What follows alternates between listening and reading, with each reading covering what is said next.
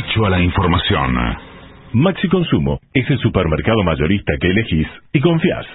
Siempre trabajamos para darte lo mejor. Atención personalizada, el mejor surtido y variedad con todos los medios de pago. Maxi Consumo crece en todo el país, siempre junto a vos. Señor paranoico, si el siguiente programa va a ser escuchado por su hermana, avísele que el presente mensaje no se refiere a ella, ni a usted, ni pretende ofenderlos en lo más mínimo. Ustedes no saben con quién se están metiendo. AM750 amenaza. La venganza será terrible. Un ciclo que comenzó hace solo 35 años y ya le están pidiendo resultados. La venganza será terrible. Con Alejandro Dolina, meritócrata aplazado y terraplanista sin horizontes. Patricio Barton, un filósofo naturista que oculta el símbolo para mostrar la cosa. Y el temido regreso de Gillespie, el que salió de devoto con un traje a rayas y el saco roto. La venganza será terrible. Canciones por el trío sin nombre: Ale Dolina, Martín Dolina y Manuel Moreira. Producción: Maica Iglesias, Eugenia Gorostiza y Lucas Barrantes. Pesquisas literarias: Nicolás Tolcachier. Sonido: Miguel Vincent. La venganza será terrible. Una pléyade de intelectuales, valientes en la provocación, cautos en la controversia y fugitivos en la gresca. Y ya llegan, con la astucia del Tero, gritando en Palermo y poniendo los huevos en la boca, nuestros intérpretes. Buenas noches, buenas noches. Aquí estamos con La venganza será terrible. Hoy contamos con la ausencia exclusiva de Patricio Barton, que se encuentra en otro lugar. En cambio tenemos la presencia del artista antes llamado Gillespie, cuya voz van a escuchar inmediatamente. Hola, hola, hola, buenas noches. ¿Cómo anda? Muy bien, muy bien. Deseoso de saber qué inquietudes trae, qué trabajos prácticos, periodísticos ha hecho en las últimas 24 horas, qué primicias tiene para nosotros. En primer lugar, tengo que anunciar la fecha, porque por ahora tenemos una fecha, que es la de Rosario, Esto me lo han indicado las autoridades de la radio al no poder hablar con Barton. Me dieron expresas órdenes de decir la fecha del sábado 4 de junio. Ya las entradas están a la venta en tu se están vendiendo las entradas. Gracias. Esto se están vendiendo. La gente del Teatro Broadway de Rosario me dice que es un goteo constante, goteo. En otro orden de cosas. Sí, y que por otro lado las entradas se están vendiendo también, Así que esto va a ser el 4 de junio en Rosario Teatro Broadway. Pueden sacarlas por internet, o alguno que se acerca a la boletería del teatro también le están vendiendo las entradas, en el Broadway de Rosario.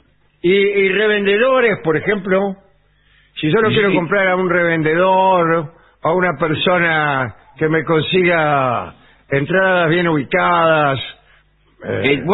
Sí, ya hay revendedores. El problema es que todavía quedan entradas. Entonces, claro, ese es el problema del revendedor. Claro, esperando que se vendan las entradas para para vender las que tiene él, pero la gente prefiere comprarlas en el teatro. Escúcheme, está en la boletería, están 10 pesos, y el revendedor la vende 20 pesos. Claro. ¿Quién le va a comprar? Sí, así no resulta este negocio. No, señor. Bien. Estuve viendo algo curioso, ¿no? A ver. Mire, le voy a contar. Hace algunos años yo he tenido unos diálogos continuados con el negro Fontana Rosa. Sí. Que, como ustedes saben, había ido al Congreso de la Lengua. Sí, señor. Con una ponencia conforme a la cual las malas palabras debían ser permitidas, es decir, debía eximírselas de toda interdicción. Sí, señor. Como que no eran tan malas y que eran necesarias. Tan malas y eran palabras como cualquier otra o cualesquiera otras, y no debía pesar sobre ellas ninguna restricción, ninguna condena moral, nada. Exacto. Entonces yo me opuse a esa posición diciendo que eran necesarias las malas palabras por motivos de expresión, enriquecían el idioma, pero solamente lo hacían si pesaba sobre ellas algún tipo de condena. Claro. Ya no eran malas palabras. Claro. Y un idioma sin malas palabras era más pobre que uno con malas palabras. Bueno, así hubo episodios bastante graciosos de este debate que me ¿Y en qué medio se dio? ¿De qué manera? ¿Por carta? Eso fue lo gracioso. Resulta que unos pibes, le hicieron una entrevista al negro Fontana Rosa y él habló sobre las malas palabras. Y nosotros estábamos en Rosario ese mismo día.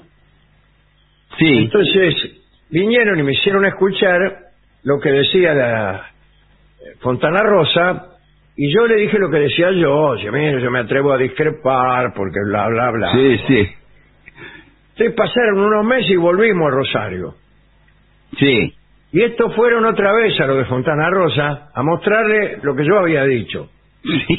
Y Fontana Rosa me contestó también. Y vinieron con eso a que yo le contestara a Fontana Rosa. Yo le contesté. Y así 2 o 3 veces. Hasta que fueron a llevarle a Fontana Rosa lo que yo había dicho. Y dice, dígale ese negro mierda que se deje joder. Así lo dijo. Así dijo Fontana Rosa, ¿no? Sí. Desde luego, con intención no de insultarme ni nada, sino por el contrario, un objeto. Sí, también de mucha amistad y riéndose de las propias malas palabras que él usó. Exactamente. Ahora, ¿Y eso se puede escuchar en algún lado? ¿Está compilado en algún lado? Porque lo tienen unos pibes, creo que eran de una radio, de una revista, no sé dónde. Bueno, pero resulta que la ponencia de Fontana Rosa se hizo real. Hoy en día ya no pesa ningún tipo de escándalo. Es cierto. De las malas palabras. Son de uso común no solo en lenguaje familiar, cosa que ya ocurría, sino en el lenguaje profesional de la radio, señor, de los libros, la televisión, el cine, todo. Y no solo en textos de ficción, ¿no? Donde estaría justificado porque Sí, por ahí algún personaje habla con malas palabras. Bueno, habla con malas palabras. No, en los locutores profesionales dieron entrada también a todo un vocabulario de palabrotas que forman parte de su sistema descriptivo.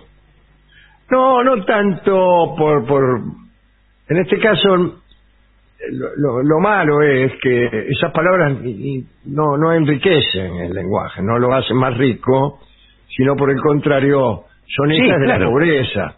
Sí, Son sí, hijas claro de que la sí. pobreza del lenguaje, porque cuando el tipo no encuentra palabras, las reemplaza por una palabra. En algunos casos, las palabrotas se convierten en muletillas.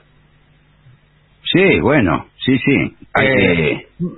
Usted vio que hay gente que tiene una muletilla y dice, loco, por ejemplo es loco. Loco, Sí, tenemos sí. que tocar, loco, porque Sí, esta secuencia que tenemos acá, loco, es difícil, loco. Si Sí. yo le dije a fulano, loco, y dicen loco. Sí, es muy habitual en los músicos y viene de muchos años del rock. Esa, por Sí, ejemplo, el loco. pero algunos han reemplazado el loco por una mala palabra que termina en udo.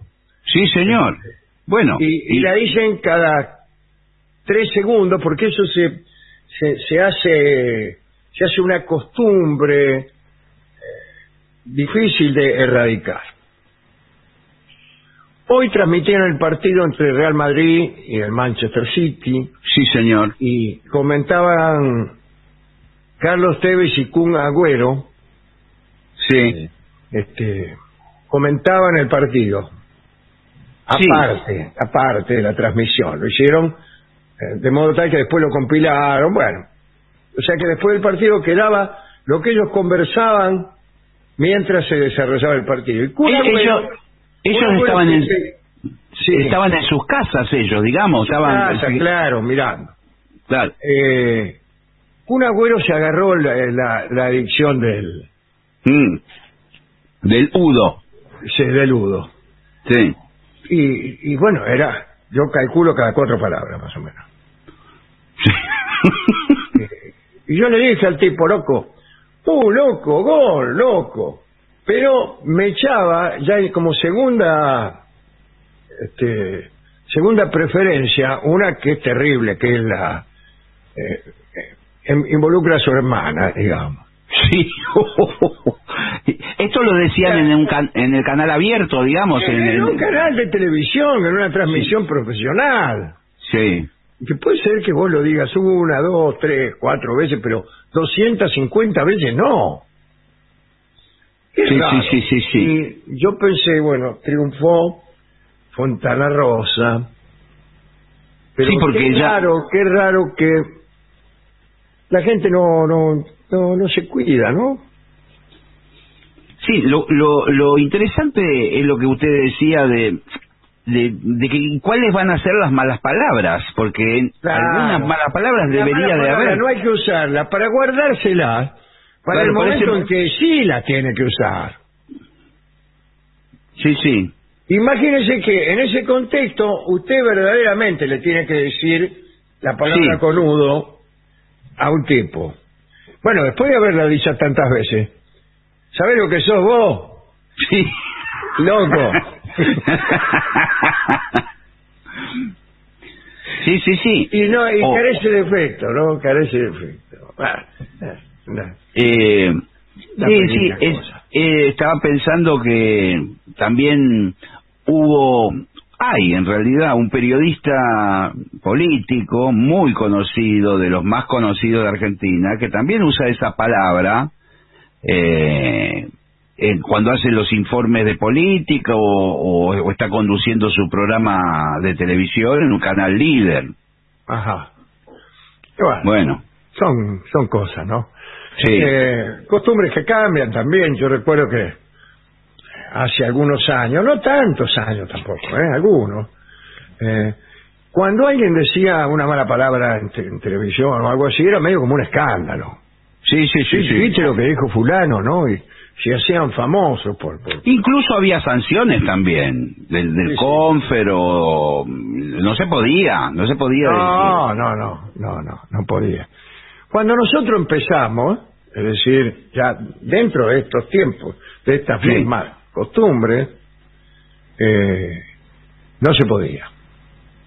No, si yo me acuerdo... En Radio El Mundo vos llegabas a decir algo así, pero ni siquiera así.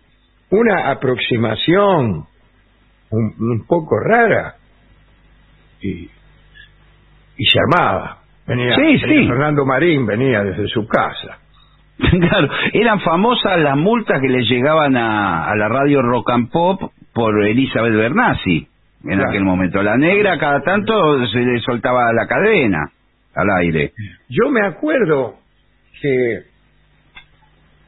en las primeras incursiones que yo hice en la radio, y yo trabajé un tiempito en Radio Mitre, sí, poco antes, fíjese, del golpe de 1976, el golpe militar. Yo era muy, muy jovencito, de las primeras cosas que hacía, con un señor, no me acuerdo, Román Bursaco, que tenía un programa político llamado Política Hora Cero. Casualmente, el día del golpe militar, vino un tipo a avisarnos que rajáramos. Claro, porque venían a hacerse cargo de la radio y que lo más probable es que nos metieran en cara. Claro, porque ahí venían los militares. Pero salimos corriendo en serio, Y fue la última vez que vi a Román. Salimos, me acuerdo, uno para un lado, otro para el otro, rajamos, y bueno, no lo vimos nunca más. Allí en ese programa que se llamaba Política Hora Cero, yo tenía una pequeña columnita que no era política, era humorística. Comentamos estas mismas cosas de ahora. Sí. Y cierta vez yo hice un viejo chiste que ni siquiera es habitual dentro de las participaciones que yo hago. Muchos no contamos chistes, pero en el transcurso de la conversación hablamos de los fuertes vientos que había, no sé en qué región del Afganistán. Sí. Y yo comenté que las gallinas tenían que poner 2 veces el mismo huevo, de tanto viento que había. Sí. Y había uno que era director de la radio o algo. Exactamente, y con un apellido ilustre, era Manuel Sujit. Sí. Manuel Sujit, nada menos. Y me llamó la atención el tipo. Eso le había parecido que era grosero. Me pareció que era grosero y me llamó la atención. Yo me defendí, le dije que a mí no me parecía que fuera una grosería y que si observaba lo que yo habitualmente, el material que habitualmente yo frecuentaba, iba a encontrar que no era ese, digamos, no era lo habitual, si es que eso podía considerarse de algún modo obsceno o grosero, no sé cómo llamarlo. Así que fíjese. Sí. Fíjese, si hubiera escuchado hoy algún abuelo se muere eso. Lo que pasa que a mí me da la sensación que la popularidad que tienen estos jugadores hoy por hoy, desde sus propias casas, por momentos supera la popularidad que tienen los periodistas y los programas. Entonces, siempre, sí, claro. Bueno, sí. Entonces terminan contratándolos porque mismo en las redes sociales, por ahí tienen 8 millones de seguidores. Claro, y no, o sea, no hacen como a veces se hace también, una especie de aprendizaje de la profesión. No. Ni siquiera ejercen una profesión, sino que directamente los contratan solamente por ser fulano, mengano. Yo le tengo una gran simpatía, con un agüero. Sí, más allá de eso, claro. Por mí que diga todo lo que quiera, que me importa. Pero, no es, digamos, Traverso, que se prepara un discurso, se prepara para ser profesional, comentarista. Hay muchos jugadores exjugadores que son muy buenos comentaristas, como Diego La Torre, por ejemplo. Sí. Fantástico.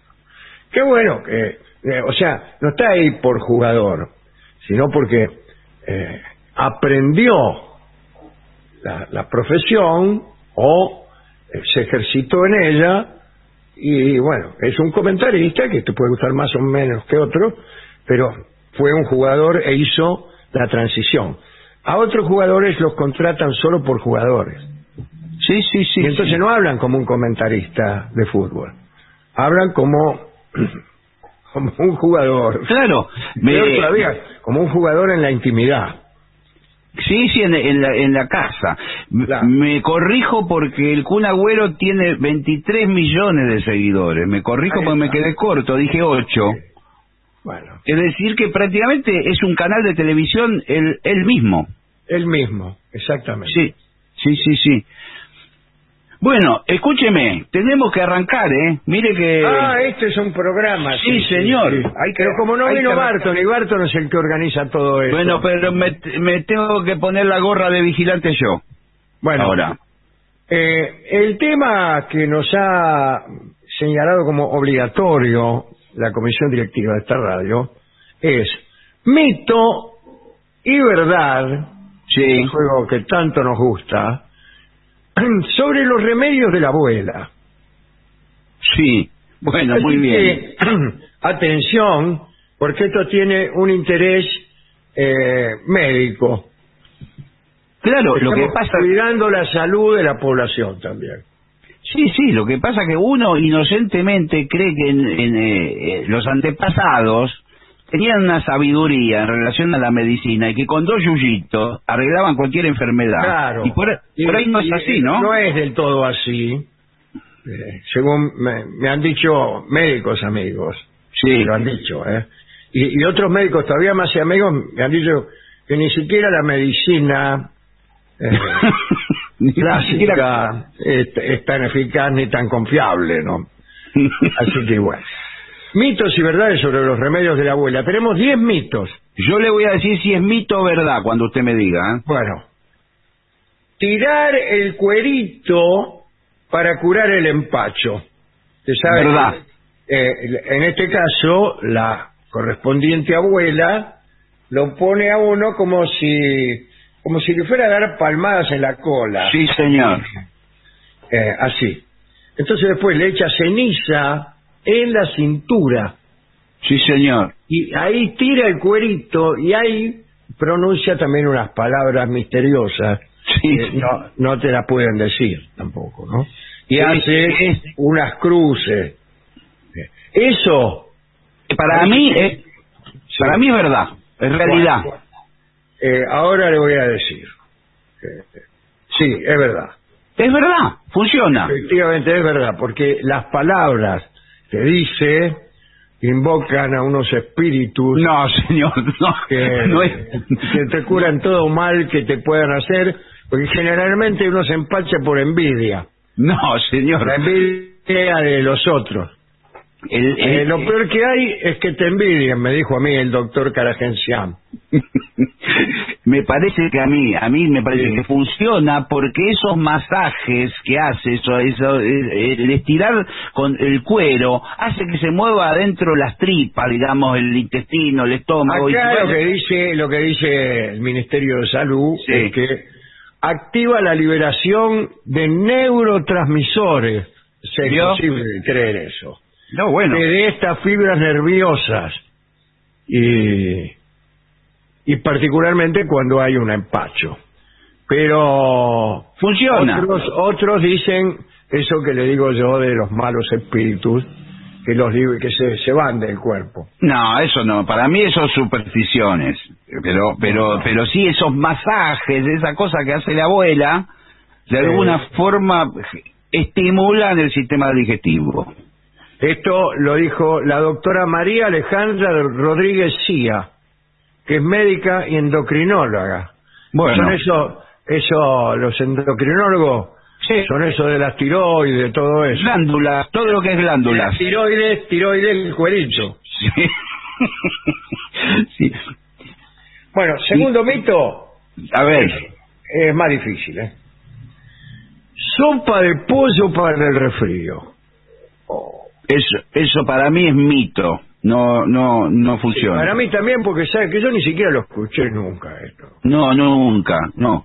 A mí nunca me dieron sopa de pollo para el resfrío. Lo que sí es cierto, bueno, la sopa, el caldo hecho con los huesos del pollo, tirando la carcasa, todo el sobrante del pollo. Sí, ya de solo escuchar su descripción. Bueno, señor, agarra todo lo que le sobró. Sentimiento de repugnancia que prefiero estar resfriado. Bueno, tira los huesos, pone los huesos en la cacerola, le pone agua y sal y bueno, y se hace el caldo. Bueno, mito.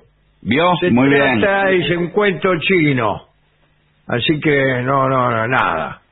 Muy bien. Podría ser caldo de pescado y de verduras. Porque el pollo industrial, dice. Sí. Lindo el pollo industrial, ¿eh? Sí. Y un lindo apodo también. Sí.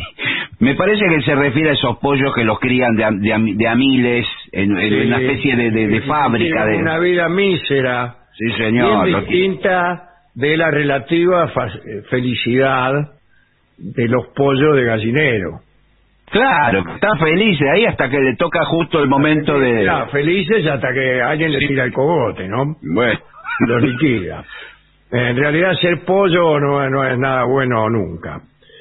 El caso es que el pescado y la verdura son buenos, pero el caldo de pollo, por la mala calidad justamente de estos pollos industriales, es una porquería y no solo no cura el resfrío, sino que por ahí te da alguna otra cosa. Sí, señor, porque aparte muchas veces le ponen hormonas, sí, señor, y medicamentos. Y le crecen cosas.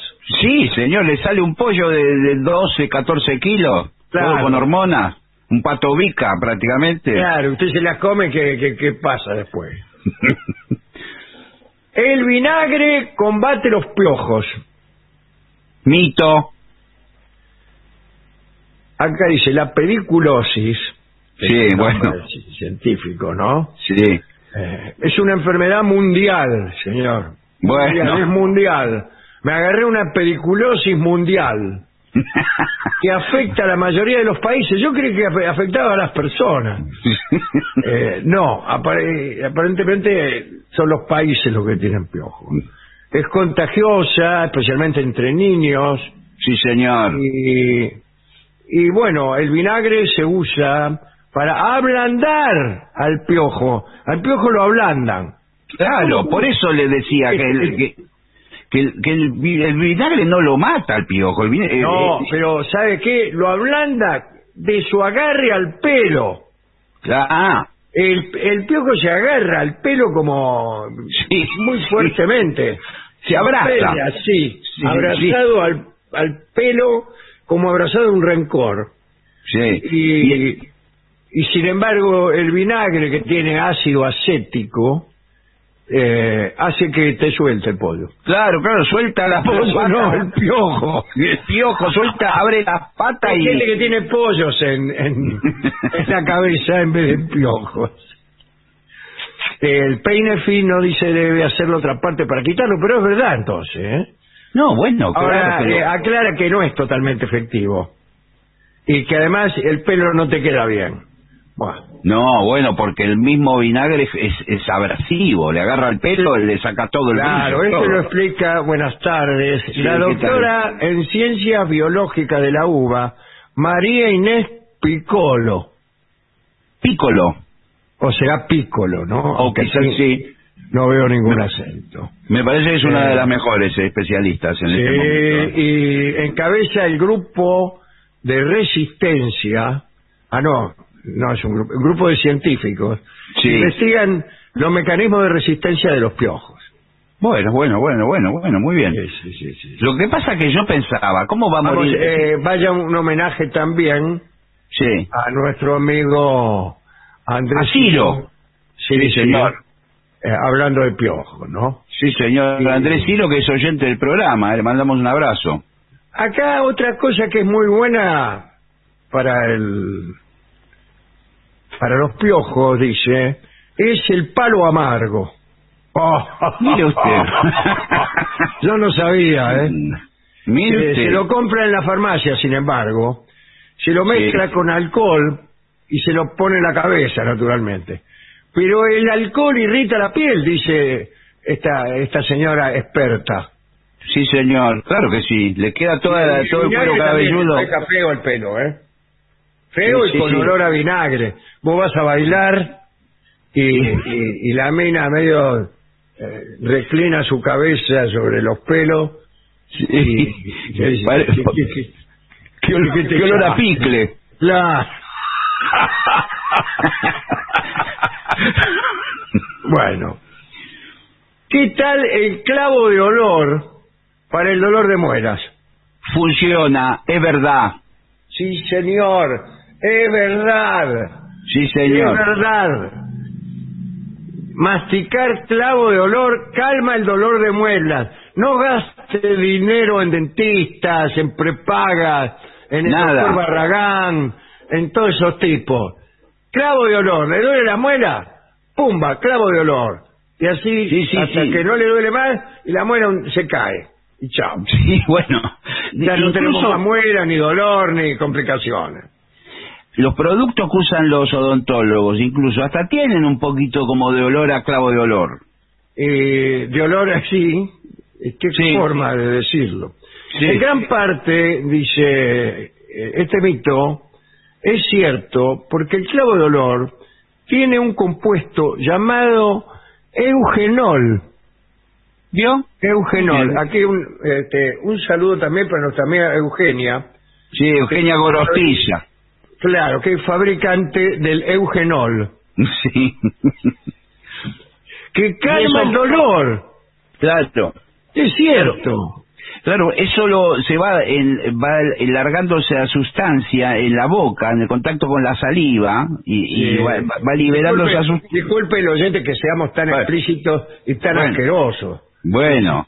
Claro. Igual le queda la boca desodorizada, le queda un aliento. Porque es también bueno para evitar el mal aliento. Por eso, señor, le queda un aliento bárbaro. Espero que este nuevo aliento sea bueno. Bueno, sí. Pero la mina con la que baila dice, tenés olor a picle en la cabeza y a clavo de olor adentro de la boca. Sí, que eso. Esto lo dice Corina Aruguete. Sí, sí, con una sola R. Sí, bueno. Nutricionista del Centro Terapéutico Dr. Ravena.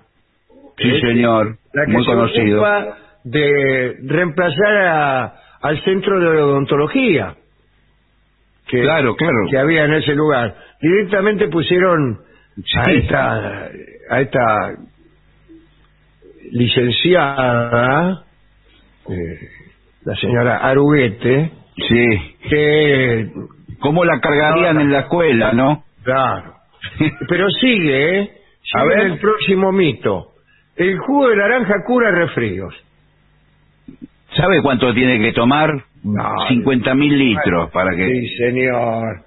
Mentira, dice muy bien. Doctora Aruguete, la misma doctora. Muy bien, la doctora. Dice, la cantidad de vitamina C que se ingiere con un vaso de jugo por día no es suficiente para eliminar el resfrío del cuerpo, dijo Aruguete. Mientras saludaba a unos amigos. Bueno, y agregó, siguió, porque a Aruguete hay que darle 10 pesos para que empiece y 100 para que se calle. ¿Sigue en el informe? Sí, puede haber una respuesta inmune deficiente en quienes tengan un déficit en la cantidad de vitaminas y minerales de su cuerpo. ¿Cómo habla, Sí, bueno. ¿Cómo sabe la doctora Aruguete? No le entendí nada. Es decir que por ahí funciona, digamos, en algún caso. Dice que lo mejor es una dieta balanceada y una conducta honesta. La conducta honesta la agregué yo. Sí, me imaginé que lo agregó usted. La dieta balanceada, cantidades de vitamina. Bueno, muy bien. Pescado y mariscos contra las arrugas. Falso. Totalmente falso. Comer 170 gramos de pescado 3 veces por semana es una de las claves para mantener la piel saludable. ¿Quién se va a comer 170 gramos de pescado 3 veces por semana? Bueno, pero escúcheme, no es nada tampoco 170 gramos. ¿No? Pero 3 veces por semana, pescado, siempre pescado. Pero se come un filé de merluza los lunes. Lunes, miércoles y viernes se come un filé de merluza y ya está cubierta la cuota. Esto lo investigaron en la Universidad estatal de Michigan, en Estados Unidos, que como se sabe se pasan rascándose, Sí, sí. investigan todas estas cosas. Los expertos, ya no la doctora Ruguete, Muy bien, bueno, expertos de Michigan. aseguran que puede llegar a disminuir las arrugas y la flacidez en un 30%. Pero muy poco. O es mucho, Un 30%, pero y bueno. pero se te estira el escracho. Para mí son mentiras, ¿qué quiere que le diga? Sí, a mí no me Toda parece. la vida tenés que comer los 170 gramos. Y sí, porque lo que usted come sigue su curso. Tiene todo 3 veces por semana. Pescado, marisco, ostras. Bueno, miel para la garganta. La miel hace bien a la garganta. Mito. Verdad. Bueno, vengo... Me parece vengo que no más. está acertando ni una, ¿eh? No, bueno, ahora se me... La miel, pero no pasteurizada, cuidado. Claro, la de abeja, la Se natural. equivocó usted, porque usted estaba pensando seguramente en la miel no pasteurizada, si no hubiera acertado. Es uno de los remedios caseros más utilizados por las abuelas. Las infusiones calientes. Sí, señor, té con miel, Con miel, como Sí. el té dice aquí, sirven para calmar el dolor de garganta, ya que desinflama la mucosidad y alivia la irritación de las membranas de las vías aéreas, de las líneas aéreas, mirá. No, señor, La miel es buena para los aviones también. No, de las vías aéreas. Y no, ¿sabe quién dijo esto? ¿Quién? La doctora Ruguete. ¿Qué, volvió ahora? Sí, no quiso hablar sobre el tema de las arrugas, No. porque tenía miedo que se burlaran de ella. Sí. Que hablara, disminuye el 30% de las arrugas, dijo la doctora Arruguete. Ja, ja, ja, ja. Entonces ahora volvió con la miel. Los antibióticos naturales, y encima dice, encima que contiene la miel. Ah, no, los antibióticos naturales y enzimas. Encima, señor, claro. Sí, Bueno. claro, yo creo que decía que encima... Bueno, no. Que contiene la miel, destruyen casi el 100% de las bacterias, dijo la doctora. Ya no le queda ninguna bacteria. Bueno, pero es fantástico, mire, mejor de lo que yo creía. Y al contacto nomás. Según los investigadores de la Universidad de Illinois Sí. y de la Universidad de Ámsterdam, que trabajan, deben tener algún Sí. entongue. Están los dos juntos. Dice, bueno, Las dos esto universidades. lo dijeron estos tipos, los de Illinois, los de Ámsterdam y la doctora Ruguete. Usted sabe que entonces la miel, primero que es un alimento que viene desde la antigüedad, digamos. Claro, siempre hubo abejas. Bueno, abejas y los aborígenes ya tomaban miel con una sabiduría, quizás ya sabiendo que era muy Sí, buena para señor, todos. eran más sabios que nosotros. Sí, señor. Que nosotros dos. Sí. Bueno, atención porque acá viene algo que yo siempre creí que era un cuento chino y que en casa se usaba. Barras de azufre para tratar dolores en el cogote. Bueno, Te es duele verdad, el cogote, entonces. un azufre. Decían que Sí. te agarraba un aire. Decía. Sí, señor. Y si el azufre se partía, la barra... Era que era eficaz. Claro. Era la demostración de la eficacia del azufre, era que se partía. Sí, Y vos señor. te empezabas a sentir mejor y vendía salud. ¿Es verdad o mito? Dice, el azufre limpia nuestro cuerpo, Sí, señor. absorbiendo la carga de electricidad estática, ¡epa!, que se libera en el ambiente. El ambiente, Bueno, sí. el ambiente así de Sí. la farándula. Claro. Sí. La barrita de azufre, aplicadas en forma de masaje en la zona afectada por el dolor, absorbe esta energía, disipando señor. así las cargas electrostáticas del cuerpo, te saca toda la electricidad que tenía. Actuando como una forma de tierra mineral. La tierra mineral. Sí. Qué linda samba. Qué lindo. Bueno, y sí, es verdad. Sí, yo creí que el azufre en realidad absorbía aire, como aire que uno tenía en el cuello, pero es la electricidad. Claro, porque entonces. decían que te daba un aire. Claro. Así se llamaba ese dolor súbito que te agarra. Claro. ¿De dónde proviene? Y le agarró un aire. Decía Sí, que señor. un golpe de viento, un ventichelo, mientras vos tenías el cogote en una mala posición y te dejaba así con el dolor. Hace rato que no me agarra dolor de cogote. Bueno, hay enfermedades que están que no- pasando de moda, ¿eh? pasaron de moda, incluso existía una palabra, tortícolis. Tortícolis. Sí, tortícolis, que se usaba para eso, y ya no, se ve que pasó de moda. No, nadie la tiene. A mí me dijo el doctor Caragencián, dice, ¿vos sabés cuánto hace que no viene alguien con tortícolis aquí? Sí. Y están a punto de darla de baja. Bueno, sí, o ¿qué más? Banana. La Bueno, sí, banana previene sí. calambre. Sí, señor, es verdad. Mito, señor, mentira. ¿Cómo? ¿En serio? Los especialistas coinciden en que la banana es muy rica. Y sí, yo también coincido, pero muy rica. No, muy rica en potasio. Bueno, ahí está. Pero el potasio solo no sirve para prevenir los calambres. Ya que para ello, además de potasio, es necesario tener magnesio y calcio. Mirá vos. Bueno. O azufre. Sí. Azufre y potasio y te explota. Claro, ¿qué hace? Te explota el calambre.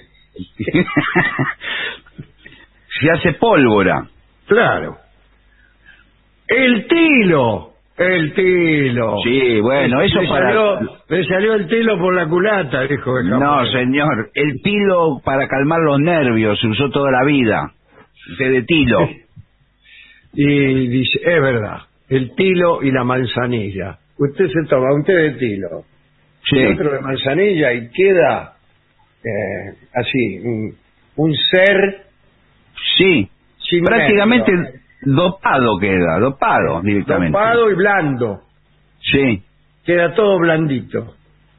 Igual Sí. me parece que las cantidades también tienen que ser importantes. Tiene que tomar varias tazas de Sí, tilo. varios barriles de tilo. Sí. En la flor del tilo, dice alguien, se encuentra un compuesto llamado farnesol, que Muy produce bien. una leve sedación. ¿Qué le dije yo? ¿Vio? Sí, Sedación sí. del cerebro. Tiene que quedarse ahí medio pavote. Aseguró la doctora anterior, la Rodríguez Cía, ¿se acuerda? Sí, la del primer... sí. Se había quedado dormida en el primer mito. No, lo que pasa que entró a Rugetti y... Claro, y copó la banca. Sí. Bueno, dice, también la manzanilla tiene esa propiedad. Además, es desinflamante y puede ser usada tanto interna como externamente para reducir hinchazones. Por ejemplo, en los ojos, mirá. Sí, señor. Usted se pone té de tilo en los ojos y, Sí. se le deshinchan, le quedan reducidos, chiquitos. Hay tilo en tus ojos.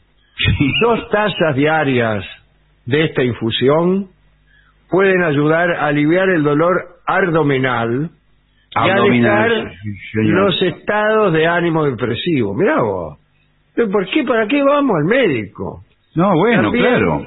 calma las glándulas suprarrenales, lo que reduce la producción de cortisol.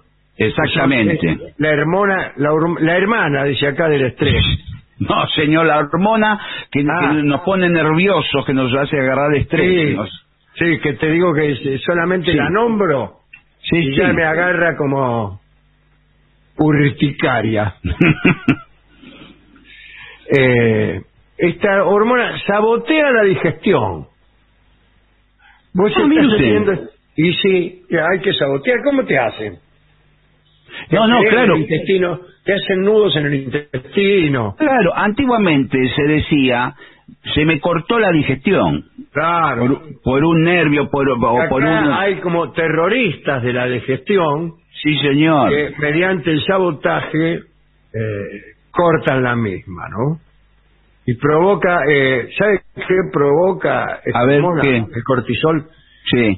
Gases y espasmos del vientre. Sí, señor. Uno por ahí está lo más tranquilo. Sí. Sí. Y aparece esta hormona con sus sabotajes, sus gases y espasmos, y uno echa por tierra una conducta de 30 años de profesión. Por eso me parece que siempre hay que tener a mano té de tilo, todo el tiempo. Cuando uno va manejando, en cualquier situación, hay que tener un termo ahí con té de tilo. Sí. ¿Qué otra cosa hay, digamos, que la medicina así más tremenda, más comercial, vende para tranquilizarse? Bueno, los psicofármacos, los sedantes, los míos relajantes también, como dicen. Eso es en italiano, ¿no? Sí. El mío relajante. Cueste el mío relajante, cueste el tuo relajante. Mío relajante para relajar la musculatura. Sí, también quedás blando. Sí, señor, claro. Quedás todo blando como Armando. Por ejemplo, antiguamente se usaba mucho el Valium, era muy famoso. Hoy por hoy hay no sé si venden más. No, hay otros medicamentos nuevos que lo reemplazaron. Sí, antes los psicoanalistas recetaban. Claro. Mucho Valium. Sí. Dice, usted está muy estresado, dice, tómese un Valium. Sí, señor. ¿Un baño? Decía yo, que no lo entendía. No, un Valium, yo le voy a hacer la receta. Y tomabas un Valium, quedaban ahí medio sí, señor. Tarucha, ¿no? Otro alimento que no sé si está contemplado en el informe es la espinaca. La espinaca para dar fuerza. La espinaca todo el mundo sabe la fuerza. Fuerza, desde Popeye en adelante. De Popeye. Nosotros le llamábamos espagueti a Popeye. Sí, ¿se llamaba así? Se llamaba Popeye el personaje de historieta. Pero acá en Argentina le decían espagueti.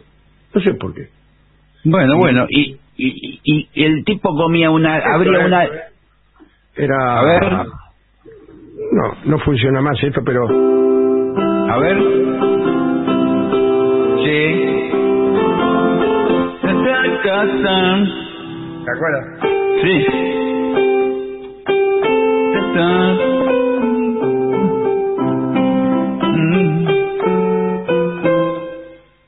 Sí, señor. Da fuerza la espinaca. Sí, pero tiene que comer cantidades industriales también. Se tiene que comer un cajón de espinaca. Sí. Yo me creía todas esas cosas cuando niño, pero esperaba que tuvieran un efecto inmediato. Sí, bueno, claro. Igual que todos los medicamentos. Yo esperaba que cuando uno tomaba un Geniol, se le quitara el dolor de cabeza de un segundo para otro. Me lo tomé y se me pasó. Chao. No, señor, claro. Yo decía, abuela, no me pasa nada, no sirve para nada eso que me diste. Me sigue doliendo. Decía yo. Con la idea y con la entonación necesaria para poner en tela de juicio la medicina como ciencia. Sí, señor, claro. Eso es lo que estaba intentando, ¿no? Decía, toda la medicina es una farsa de tipos que fingen que le pasan cosas que en realidad no le pasan. Sí, señor, muy bien. Estaba pensando también en el chocolate, que le atribuyen muchas propiedades, incluso a nivel de pareja. Discúlpeme. Cuidado porque entramos acá en un terreno pantanoso. Dicen que el chocolate favorece los sentimientos. Abuela, no me sucede nada. Me comí 2 barras de chocolate y aquí me tenés. ¿Y será por eso que los novios Estaba hablando con alguien el otro día acerca de los regalos que hacen los novios, Sí. que también están variando. Sí, señor. A ver, antes cómo Bueno, era. el chocolate, por ejemplo, es Sí. muy frecuente, muy frecuente. Algunos que ya no se usan son las masas de crema y los merengues. Sí, señor. Bueno, sí. Los merengues ya le digo que es difícil encontrarlos en cualquier confitería. Y antes era muy bien visto presentarse en una casa Sí. con una docena de merengues. Sí, señor. O con masa de crema, que tampoco se usa mucho. No, no es verdad. Todo eso fue reemplazado por el chocolate. Por el chocolate industrial y que se compra en los kioscos. Sí, señor. Y Sí, que dura señor. mucho y vos lo podés tener almacenado durante años. Incluso mientras no tenés novia, tenés los chocolates ahí. Por ahí un día te conseguí una novia, le regala un chocolatín. Y queda fenómeno. Y hay... Casi todo ha sido invadido por los fabricantes de regalos para novias, Sí, señor. que son en sí mismos regalos para novias. O sea, no tienen otra, no son otra cosa.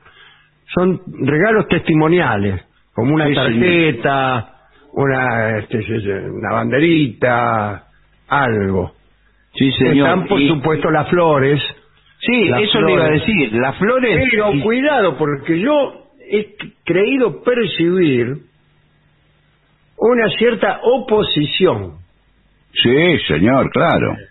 Porque en ciertos atribuyen... sectores del feminismo. Sí, porque siempre asocian el novio que llega con un ramo de flores a que el novio fue infiel y está tratando de distraer la atención con un regalo. No sabía esto que usted me está diciendo. Sí. Es gravísimo. Ese es el problema, que atribuyen a que el regalo...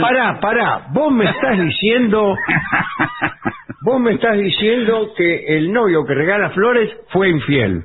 Y bueno, dicen que es un regalo que tapa alguna macana que se hizo antes.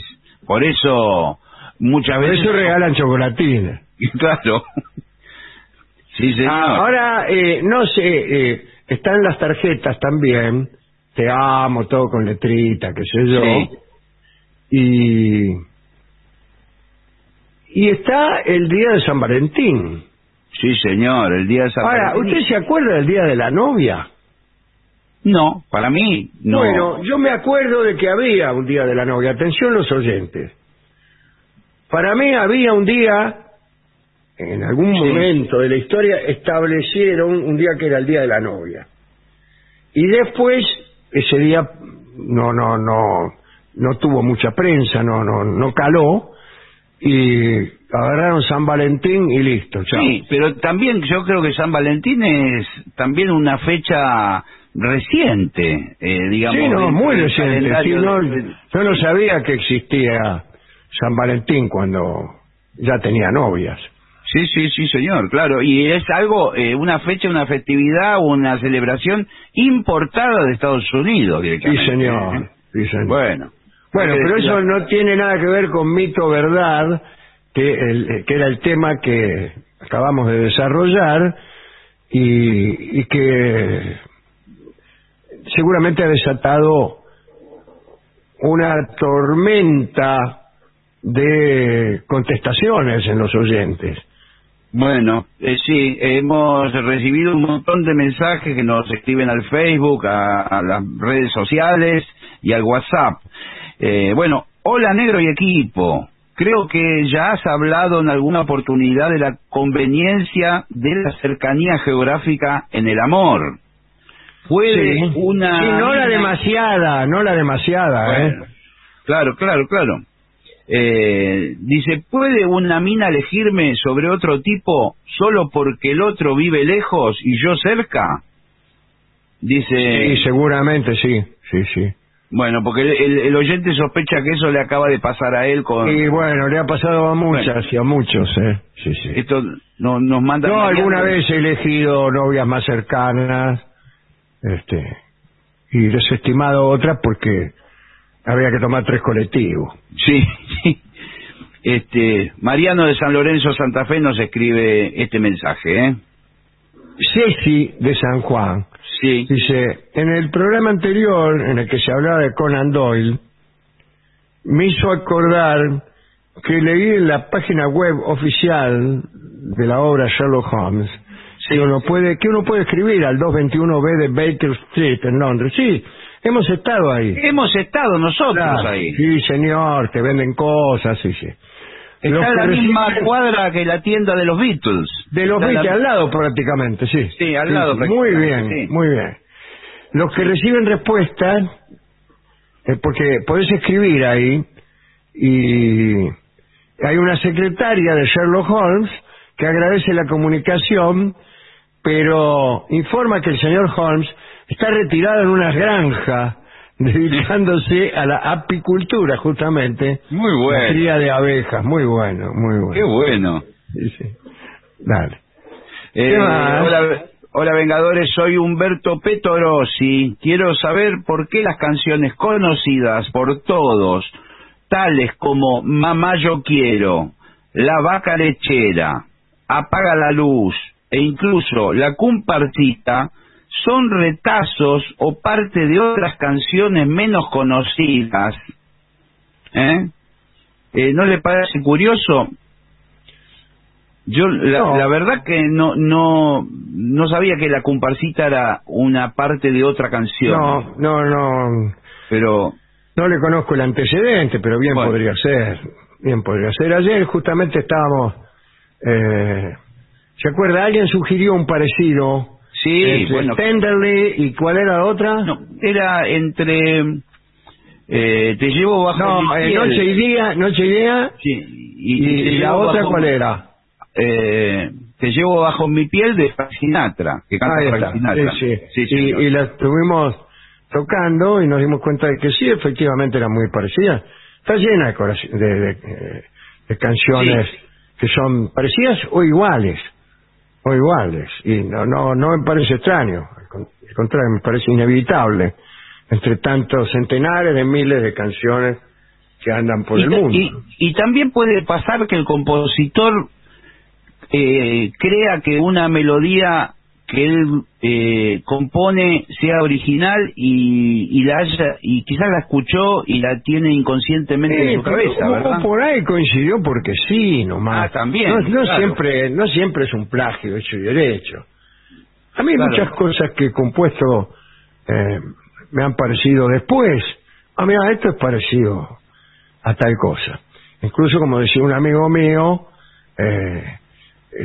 he dejado, dice, la composición, porque dice, cuando compongo algo, dice, o es malísimo o ya lo había escrito Mozart.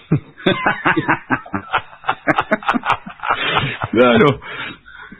Bueno, mi hijo tiene 38 años y en casa están guardados todos los muñecos de He-Man, todos sus transportes, hasta el castillo de Grayskull, sí señor.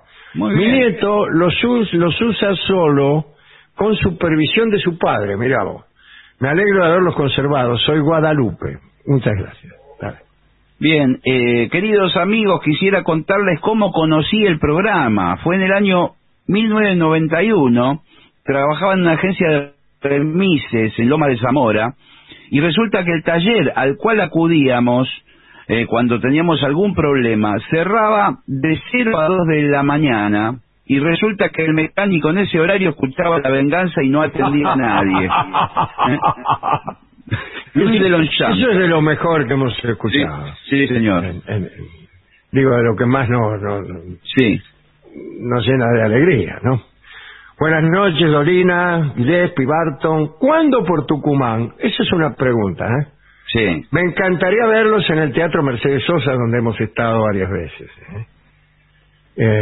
También quería preguntar si se lo podrá ver en vivo al programa por YouTube y qué sé yo, no, espero No, que no. en vivo no. En vivo no, porque por YouTube es con imagen, digamos, es imagen y sonido. Deberíamos de poner cámaras y filmarnos. Pagarle a la gente. Esto lo dice Guille de Tucumán. ¿Qué más? Nos escribe Laura de Versalles, dice, admiro, leo y escucho a Dolina desde que tengo memoria. Y mi hijo Cristian lo conoció de pequeño y hoy es un adulto y vive en Sevilla.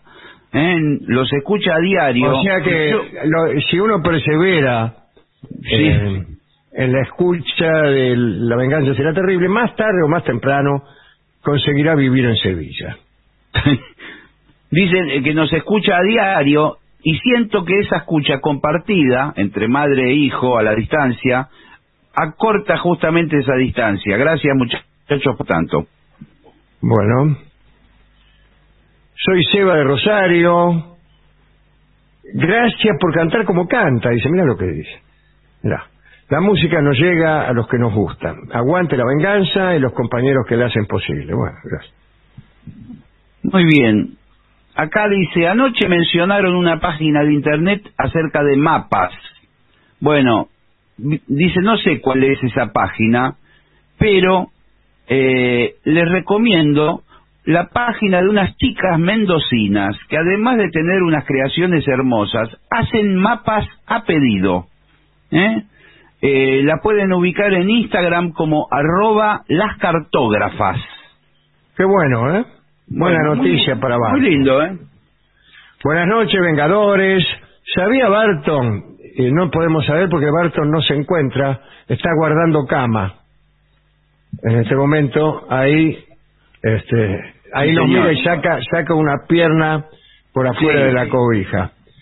Que el primer grupo nudista en la Argentina se formó en 1934 en Castelar, mirá, en la estación de Castelar. Muy bien. Se llamó Panda, primera asociación natura desnudista argentina. Qué ganas, ¿no? Qué bien. Ahora, dice, tápese que está fresco para andar sin corpiño. Soy Adrián Paul de Rosario. Muy bien. ¿Sabe quién nos escribió ahora? Doris Riera. ¿Qué tal? Dice, yo amo al tango Pobre Corazón.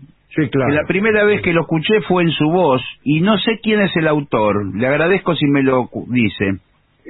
Sí. Dice, es un tango que debe ser, creo que es de Lucio de Mare. Es de Lucio de Mare, el tango, sí. Pero no sé de quién es la letra. No sé, o no me acuerdo en este momento quién es la letra. Estaría tentado de decir que es una letra de Mansi, pero bueno, mañana se lo digo. Ahora me lo olvidé, pero lo he sabido. Bueno, espero que me lean, dice alguien. Soy de la generación que ya no escucha radio y ni soy de Argentina, pero los conocí por una persona que quiero mucho y ahora no puedo dejar de escucharlos, reírme y aprender con ustedes. Son los mejores, dice alguien que no firma, es un conceptuoso anónimo. Contrariamente a lo usual, es un anónimo elogioso. O sea, firmado un amigo. Claro. Nos escribe Luciano de Catamarca y nos explica quién es Barney Barton. El otro día hablábamos de este héroe de ficción que aparece en los cómics publicados y que es de segundo orden, según decíamos. Marvel, sí, por Marvel, sí. Barney es el hermano mayor de Clint Barton, el superhéroe conocido como High K. Este superhéroe anda con arco y flecha, es arquero. Bueno, así que... Pero no es flecha verde. No, parece que es Barton. Bueno, señores, viajemos el viernes viajamos desde San Martín de los Andes para verlos. Somos Lidia y Raúl. Y ustedes están panchos en la Bombonera. Así que no. Sí, mirá. Decidimos no escucharlos para que escarmentaran. Bueno, pero a pesar de nuestras preferencias futbolísticas, somos de Racing y Estudiantes, aquí estamos, Bueno. Pero nosotros avisamos oportunamente que viernes no estábamos, Sí. Acá le pide Mari desde Montevideo, Uruguay, le pide la flor de la canela. Bueno. Acá Mariana de Estocolmo, que estuvo visitándonos en el programa, y me regaló un lindo libro. Sí, ya están en Suecia, acaban de llegar. Vengo escuchando el programa de ayer, que hablan de los piojos, me está picando la cabeza a lo loco y estoy manejando, dice. Bueno, ahora sabe que se tiene que poner vinagre, por lo menos para que afloje. Eso lo sabemos hoy. Sí. ¿Qué más? Le digo que tengo uno más, pero estamos bastante pasados de tiempo, Acá, ¿se acuerda que hablamos de los juegos de peligrosos que hay en las plazas? Sí. Bueno, dice, había uno que consistía en un palo alto con un elemento pivotante en la cima, del cual prendían unas cadenas con agarraderas, y los niños, tomados de esas agarraderas, tomábamos velocidad y remontábamos vuelo agarrados a las cadenas, a gran velocidad. Bueno. Yo nunca vi eso, un invento de Barton. No, bueno, pero dice, acá en La Plata había varios de esos juegos, dice Mariano, el oidor de historias. Bueno, voy a consultar. Sí, bueno, tenemos muy poco tiempo, voy a leer un último mensaje, que dice, el tango cafetín de Buenos Aires, dice Rafael de Córdoba, dice, nací a las penas. Cuando lo canta el Mundo Rivero dice, me hice a las penas. Me parece que son dos conceptos distintos. Cuando usted lo canta, ¿cuál prefiere? No es que prefiera, yo pensé que era nací a las penas. Todo el tiempo. Nunca me hice a las penas, no figuraba en mi repertorio. Al final dice, y me entregué sin luchar. ¿A qué o a quién puede uno entregarse sin luchar? Al destino. Claro. ¿Vamos a la pausa? Dale. Lo mejor de la 750 ahora también en Spotify. La 750 en versión podcast, para que la escuches cuando quieras. Lo mejor de la 750 en Spotify. Dale play. AM750. Objetivos, pero no imparciales. AM750. Objetivos, pero no imparciales.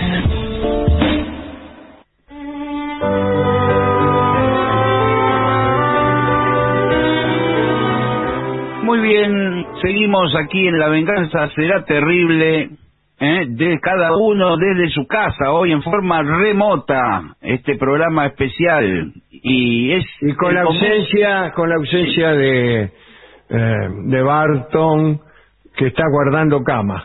Sí, señor, guardando cama. En este momento me informan de la casa que está tomando un caldito. Bueno, muy bien. Bueno, hablaremos esta noche del héroe Ho Chi. Lo repito, Ho Chi. Sí. Porque me salió una Y como la de las nuevas generaciones. Sí. Bien. Ho Chi era el héroe que consiguió hacer caer con sus flechas a 9 de los 10 soles que se habían instalado en el cielo en cierta época de la historia mitológica china, ¿no? Uh-huh. La historia mítica de la China. Bueno, imagínense, habiendo 10 soles en vez de uno, todo se calcinaba y se quemaba, hasta que Hou Ji terminó con los soles excedentes y desde luego fue agasajado. Los dioses le dieron incluso un trabajo, lo hicieron, por empezar lo hicieron inmortal. Bueno, lo hicieron inmortal. Bueno, como premio, digamos. Nada más ni nada menos. Y el soberano del cielo le dio una especie de secretaría para que atendiera a unos asuntos astronómicos, porque así se atendían los asuntos de los dioses.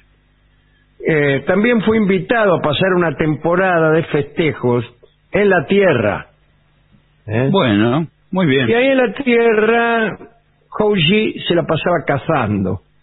Un día, durante una de sus salidas de caza, vio a una muchacha que sacaba agua de un río con una caña de bambú. Se acercó a ella para pedirle un trago. La muchacha lo reconoció y lo recibió afectuosamente. Oye. El héroe se enteró de que ella se llamaba Chang-e. ¿Qué tal, Chang-e? Y que sus padres habían sido víctimas del tremendo fulgor de los 10 soles. Bueno, se enamoraron, vamos. Poco después, Ouji tomó a Chang-e por esposa, vivieron juntos en la tierra. Ouji olvidó por completo la secretaría celeste y eludió los llamados del soberano del cielo que lo urgía para que regresara. Sí, claro. Pero no le hizo caso. Entonces el soberano se enojó y lo destituyó de su puesto celestial. Y además le hizo perder la inmortalidad. Mirá vos. Y lo condenó a no poder regresar jamás a las alturas. Pero a Ouji no le importó, al menos al principio, aquel castigo. Pasaron algunos años. Un día Ouji le dijo a Chang-e que cuando estaba en el cielo había oído decir que en el monte Kunlun, recuérdese este nombre, sí, el nombre también de un continente que nombramos hace pocos días, ¿no? Que en el monte Kunlun vivía, tal cual lo informamos nosotros en este mismo programa, la reina madre del oeste, que guardaba el elixir de la inmortalidad. Nosotros agregamos también los duranos de la inmortalidad. Sí, señor. Ouji dijo que viajaría hasta Kunlun para conseguir aquel elixir, compartirlo con su amada. Y partió, y dejó a Chang-e esperando. La morada de la reina madre del oeste era un lugar de difícil acceso.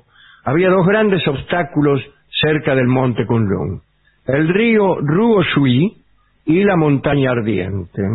En las aguas del río Ruoshui nada podía flotar.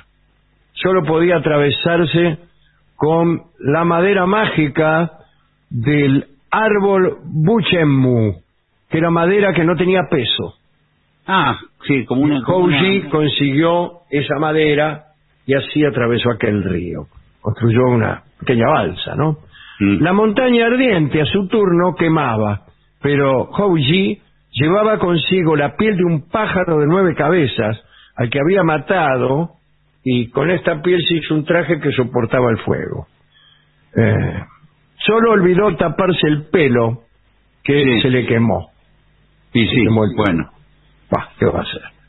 Tras algunos días de marcha, Ouji llegó al pie del monte Kunlun, y el pájaro King Niao, que era el mensajero de la reina, le informó a la reina de la llegada de un forastero. Cuando supo que se trataba del héroe, Ouji lo recibió con respeto. El viajero hizo su pedido y la reina madre del oeste decidió darle un frasco de elixir como una excepción, ¿no? Y también le hizo una advertencia.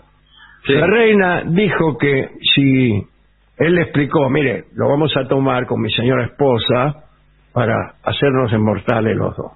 Y la reina le dijo, mire, si cada uno toma la mitad del elixir, se volverán inmortales.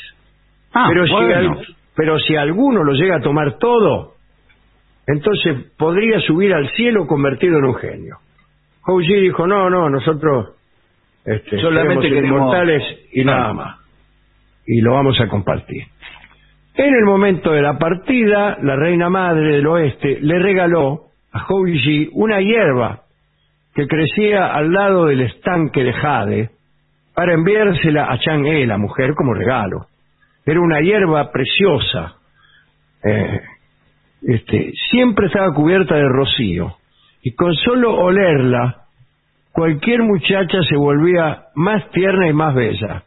Mirá vos. Mire qué bien, Te voy a decir esto, con solo olerla te vas a volver más tierna y más bella. Era algo que siempre se decía en aquellos tiempos. Bueno. Ouji llegó hasta su casa con el elixir y con la hierba. Chang-e olió la hierba, quiso oler la hierba, Sí. Y fue más hermosa y más amable. Bueno, y convinieron en guardar el elixir para tomarlo el día apropiado, que no sé cuál era. Vamos a confesar, este es un punto flaco del relato. Y sí, porque lo deberían haber tomado inmediatamente. Claro. Y si tienen que tomarlo determinado día, tendrían que haber preparado ese día. Como que la reina les dijo, mire, esto solamente surte efecto si lo tomás el día del eclipse, no sé qué. Bueno. Sí. Y se presentó un problema. Debido a la larga permanencia de Houji en la tierra, muchos jóvenes acudieron a suplicarle que les enseñara a disparar con el arco. Bajo las enseñanzas de un maestro de tanto renombre, surgieron algunos discípulos sobresalientes. Uno de ellos se llamaba Feng Meng. Había ganado la confianza de Houji y sabía también de la existencia del elixir. Sí. Sabía que Houji tenía guardado el elixir en el baño. Qué mal viene esta historia, me parece, ¿eh? Sí. Sí. Algo va a pasar. Feng Meng era un hombre cruel, ahora me lo dicen. Bueno. Bueno. Ambicionaba ser el mejor arquero, como el Dibu Martínez. Sí. Y quería que su maestro muriera lo más pronto posible. Es decir, esa era la manera. Que se muriera el mejor para él, que sería el segundo, pasaba a ser el mejor de todos. Y el hecho de que Houji tuviera el elixir de la inmortalidad en el botiquín del baño constituía un serio obstáculo para la ambición del aprendiz. Porque claro bueno, que sí. Si este es inmortal, que voy a esperar que se muera. Entonces quiso robarle el elixir. Cierto día, aprovechando que el maestro salió de cacería, entró en la casa donde estaba Chang'e. Por la fuerza la obligó a entregarle el elixir. Y Chang'e, asustada, fue a buscarlo al baño y sí. cuando Feng Meng estaba por arrebatárselo, la mujer se lo tomó de un solo trago. Y salió rajando. Y mientras corría, se iba sintiendo más liviana. Claro. Pronto se dio cuenta de que iba por los aires, en ascenso. Y llegó a la luna, ya convertida en un genio y ya vuelta inmortal. Del modo en que había previsto la reina madre del oeste. Cuando Houji regresó de su cacería y supo lo que había ocurrido, imagínate vos, ¿no? Se quedó mirando largo tiempo la luna, donde suponía que estaba ella, pero no recibió señales de su esposa inmortal. Houji había desdeñado su carácter divino, recuérdese. Sí, claro, cuando se quedó en la tierra. Permanecer junto a la hermosa Chang'e, y por culpa del otro tipo, la inmortalidad le había tocado a ella y él había quedado en la lejanía. Esta es la historia. Houji quiso vengarse de Feng Meng, ¿no? El arquero malvado, pero le fue mal. También, qué mala suerte este hombre. Porque Feng Meng, enterado de que Houji lo buscaba, se escondió. Y cuando un día vio pasar al maestro, le encajó un garrotazo en la cabeza y lo mató. Así bueno. Horrible como terminó. Muy mal terminó. Muy mal. Sí. Muy mal. Sí, me ha dejado, prácticamente me arruinó la noche. Y sí, porque aparte, ¿qué les costaba tomar el elixir en cuanto se lo dieron? Ni bien llegar, antes de llegar, cuando lo recibís, sale a la puerta, Chang'e, tomate la mitad de esto. Listo, chao. Inmortales, chao. A otra cosa. Sí. Pero bueno. Bien, me pregunto con qué canción podemos ilustrar esta historia. Vamos a escuchar un vals que es de este programa, un vals que se escucha solo en este programa, que es No nos veremos más, por el trío argentino Irusta Fugazó de Mar.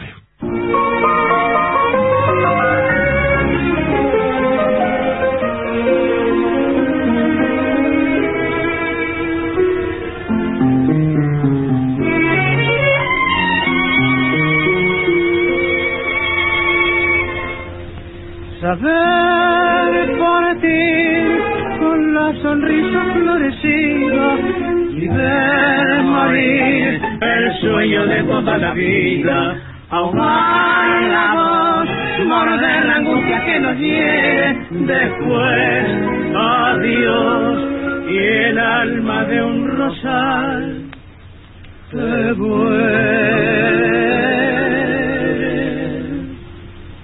Bésame otra vez, siento que después no nos veremos más.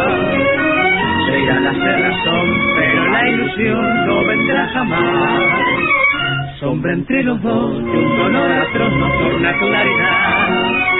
Amor que se abre en cruz, al puñal de luz de todas las estrellas. Hoy por distintas huellas nos echa la vida.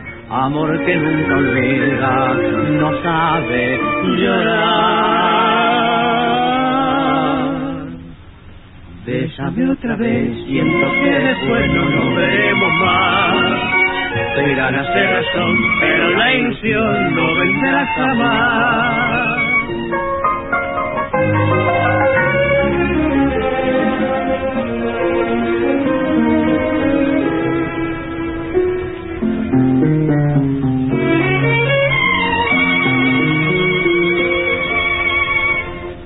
Por un querer partir sin lágrimas ni agravios, y del placer quebrar la copa flor de labios, en un cantar rima el nombre bien querido, después marchar hacia la ausencia sin olvido.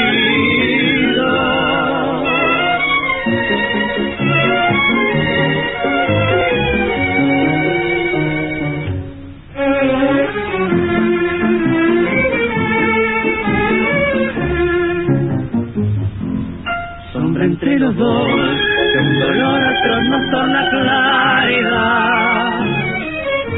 Amor que se abre en cruz, al puñal de luz de todas las estrellas. Hoy por distintas huellas nos echa la vida. Amor que nunca olvida, no sabe llorar. Bésame otra vez, siento que después no nos veremos más. Te irán a hacer razón, pero la ilusión no vendrá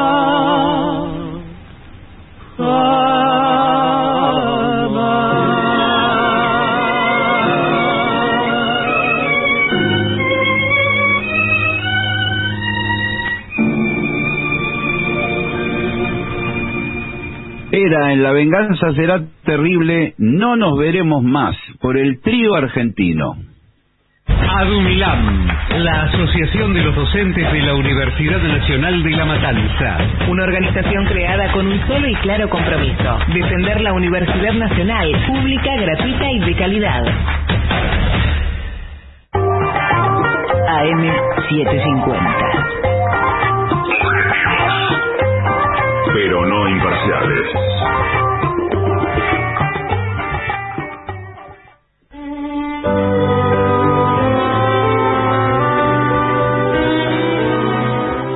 Seguimos en La venganza será terrible. En esta emisión vía remota, hemos vuelto al sistema remoto después de mucho tiempo, y es el mejor momento para el siguiente segmento.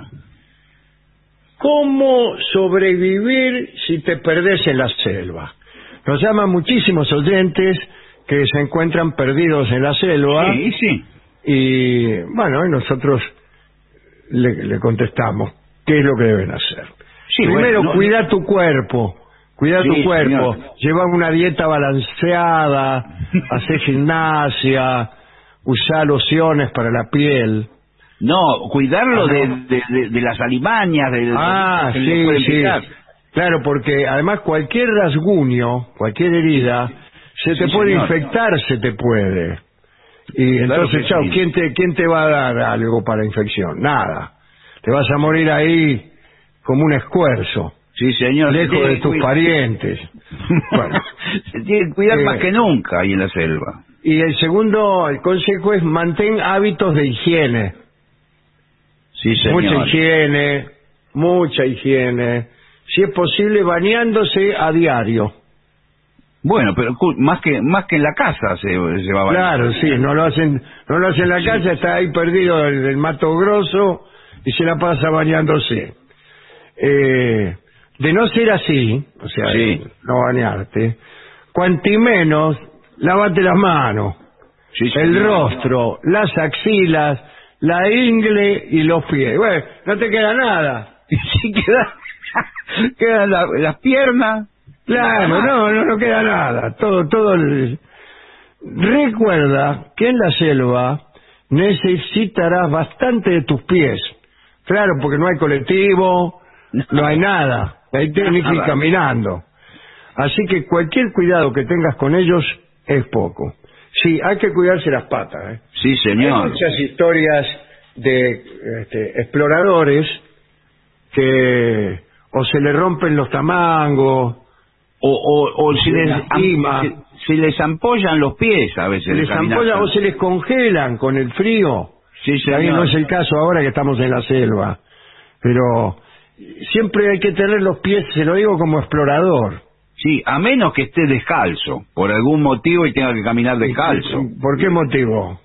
Y bueno, porque... con más razón, si usted va descalzo va a tener que cuidar los pies. Bueno, por eso, a menos que se envuelva, no sé, con 2 hojas. Claro, yo si me quedara descalzo en cualquier lugar así, enseguida buscaría conseguirme algo. Sí, bueno, esas hojas de parra o de algún sí, o algún animal. Sí, señor, bueno. Y se hace pone un sapo. Sí, se hace unos zapatos, una pantufla de sapo. Claro. Bueno, dice abrigo y fogata. Fundamental. Sí. Busca un lugar para montar una cabaña rudimentaria. Una cabaña rudimentaria, ¿qué? Sí, bueno, qué sé yo, unos palos ahí en forma de carpa y los troncos y las ramas pueden ser usados para el techo y, sí, señor. Y también para la estructura de soporte. Claro.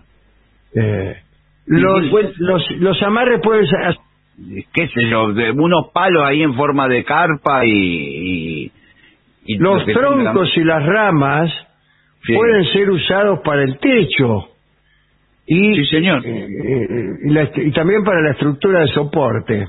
Claro. 5 minutos. Cambiando el agua a las aceitunas 2 o 3 veces. Sí, señor. No para nada. Si es venenoso, lo único que hace es calentar el veneno.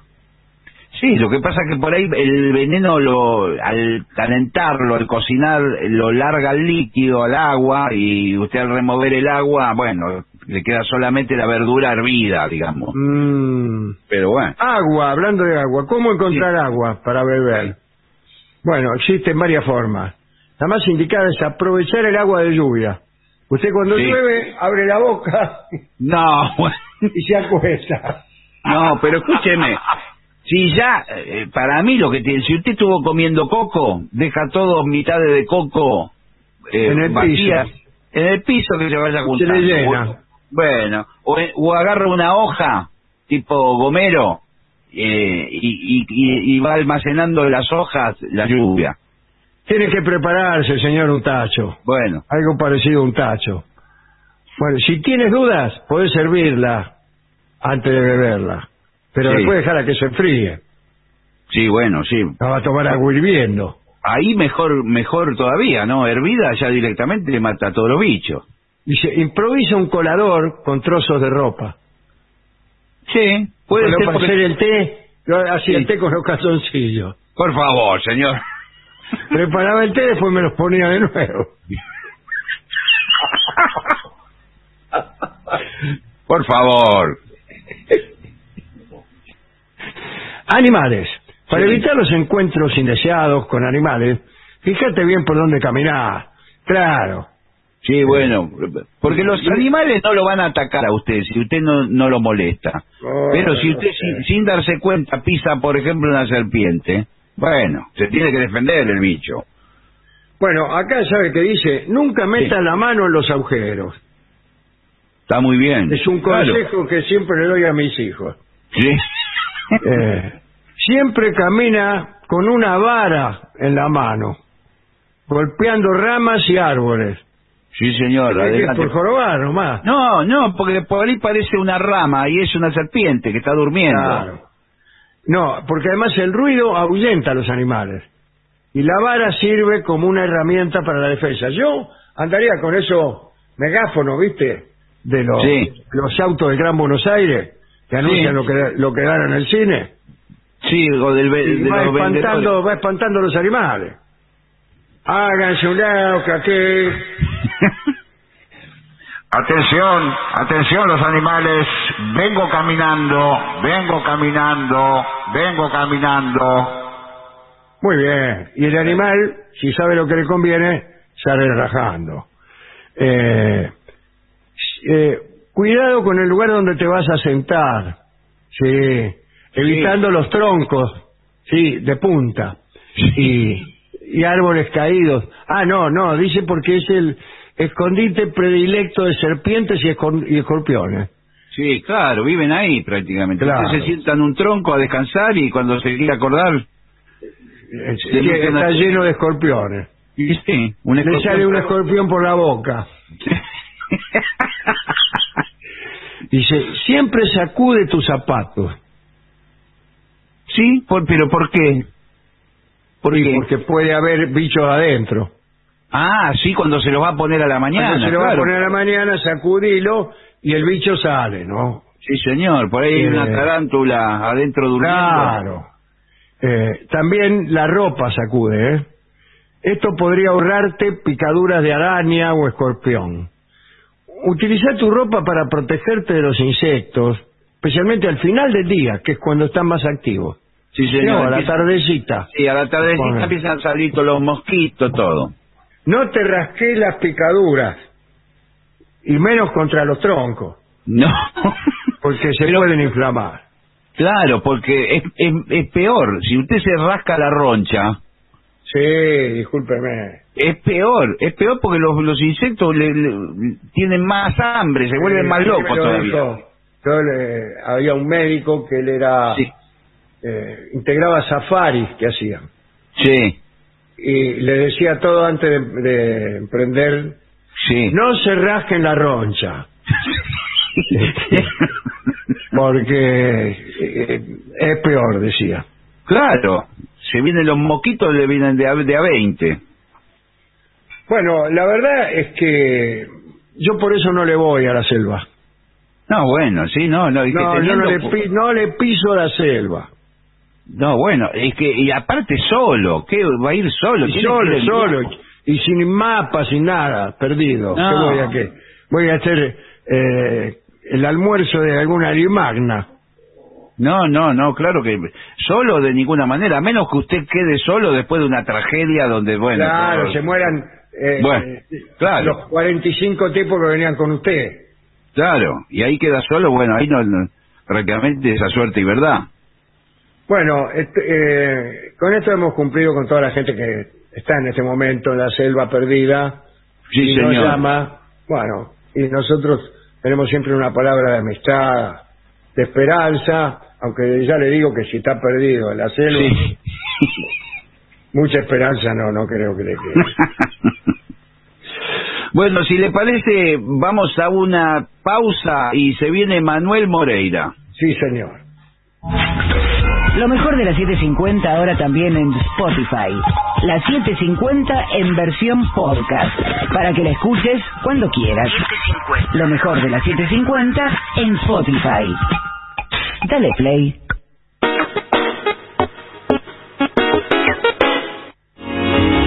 AM750. Objetivos, pero no imparciales.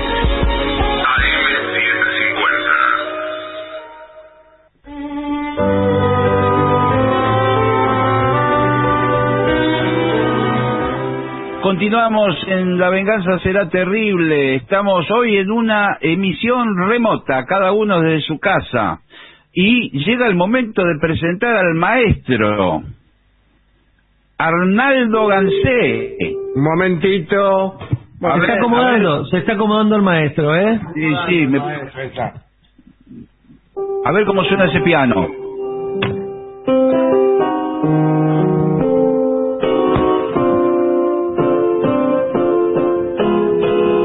Acompañan al maestro hoy, acompaña el señor Manuel Moreira.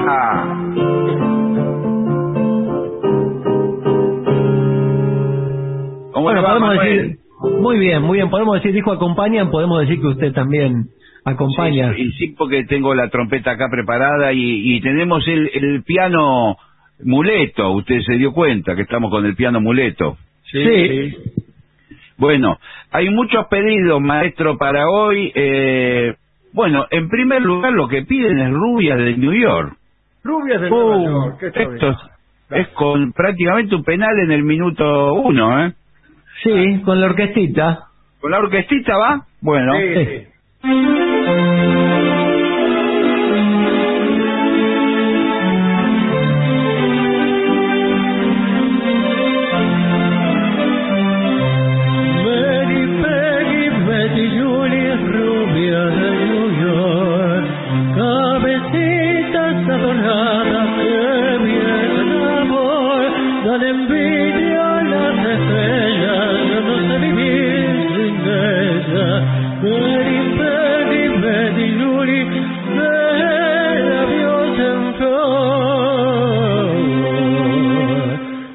Como el cristal, la risa loca de Yuli, es como el cantar de una canción. Turba mi soñar el dulce hechizo de Peggy, su mirada azul, onda como el mar, deliciosa criatura perfumada.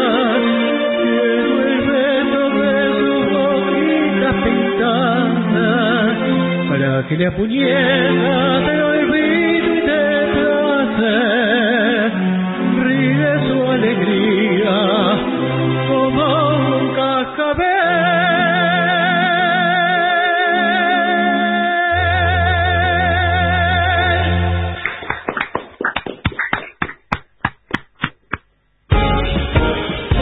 AM750. Objetivos, pero no imparciales. Lo mejor de la 750 ahora también en Spotify. La 750 en versión podcast, para que la escuches cuando quieras. Lo mejor de la 750 en Spotify. Dale play. Somos AM750. Derecho a la información. Ahora 1:52, la temperatura en Buenos Aires es de 13 grados, el cielo está despejado, humedad 77%. Se detectó el primer caso de hepatitis aguda infantil en la Argentina. El Ministerio de Salud de la Nación informó que se trata de un paciente de 8 años que se encuentra internado en la ciudad de Rosario. El pasado martes, la Organización Mundial de la Salud había alertado sobre la existencia de 228 casos de la enfermedad con origen incierto en al menos 20 países.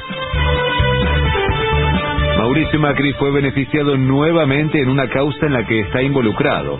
Esta vez la Cámara Comercial admitió un planteo de la familia del expresidente para dejar en suspenso la quiebra de Correo Argentino decretada por la jueza Marta Ciruli. Los camaristas resolvieron que antes de la ejecución de la quiebra, la Corte Suprema debe decidir si el Tribunal Superior de Justicia de la ciudad es una instancia habilitada para revisar el caso. De esta manera, el expresidente logró que la deuda por Correo Argentino se saldara con bienes de la firma Sogma. De afuera. Rusia anunció que habrá corredores humanitarios en Azovstal durante 3 días. Es para evacuar a los civiles que se refugiaron en la planta siderúrgica durante la toma de Mariupol. La tregua se llevará a cabo hoy, mañana y el sábado entre las 8 de la mañana y las 6 de la tarde. Recordemos que allí permanecen aún tropas ucranianas asediadas por el ejército ruso. Pelota. River y Vélez vuelven a jugar hoy por la Copa Libertadores. Desde las 19 horas de nuestro país, el Millonario visitará a Fortaleza por la cuarta fecha de la fase de grupos del torneo. Luego, desde las 21 y por la misma instancia, el equipo del Fortín se enfrentará a Bragantino en Brasil. En Buenos Aires, la temperatura es de 13 grados, el cielo está despejado, humedad 77%. Federico Martín. Somos AM750. Derecho a la información. AM750. Objetivos, pero no imparciales.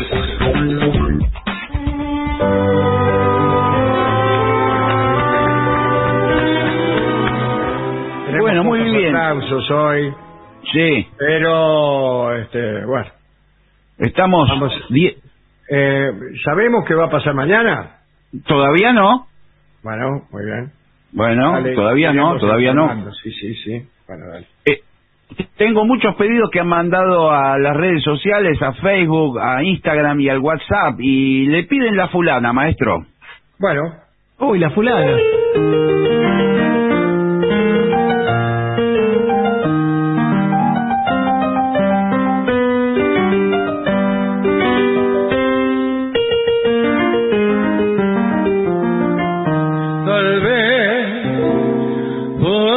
Afortunado en el querer, nunca fui desconfiado para la mujer, siempre supe entreverarme sin complicarme y al fin largué. La fui de mozo tarde y rompedor, mientras duró el jueguito ligador, pero la última fulana me adelantó el reloj. La vi pasar y verle en la armonía de su andar, que monumento al churro aquel que en calidad nunca creí poder de mí, que esta fulana fuera mi fin.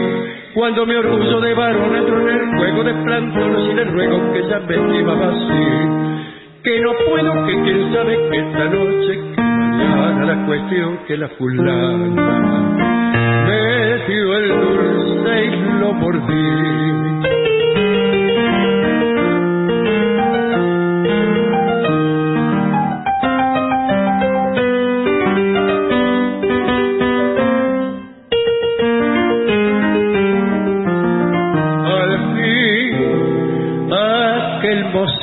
Tauro y rompedor, hoy es un convencido jugador, muy quietecito y conforme con su uniforme de jugador.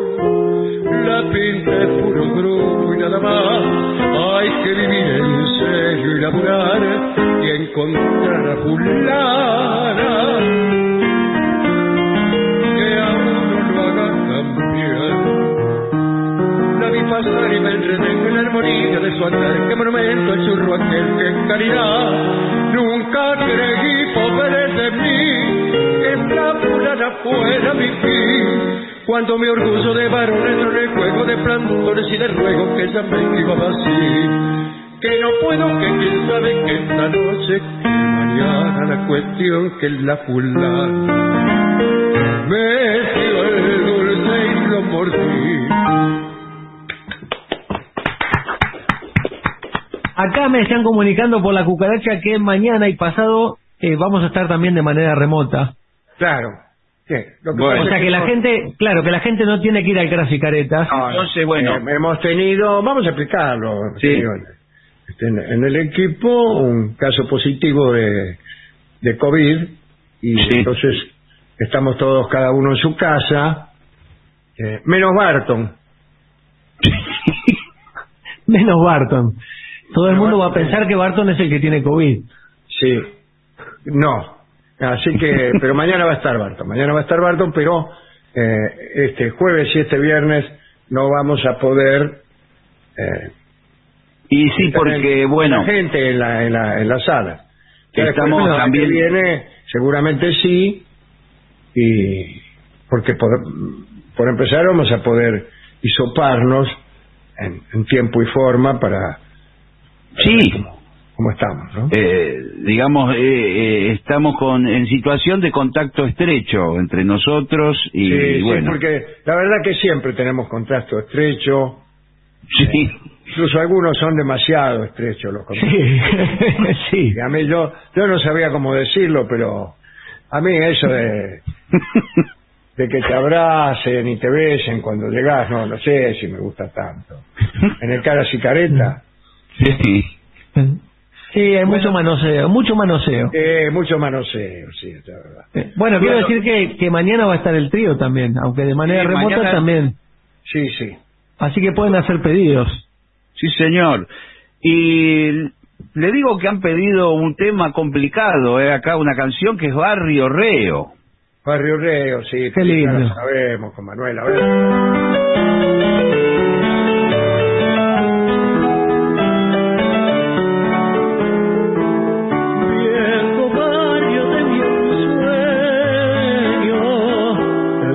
Ranchitos iguales, como bollos vendavales, a mí me azotó el dolor.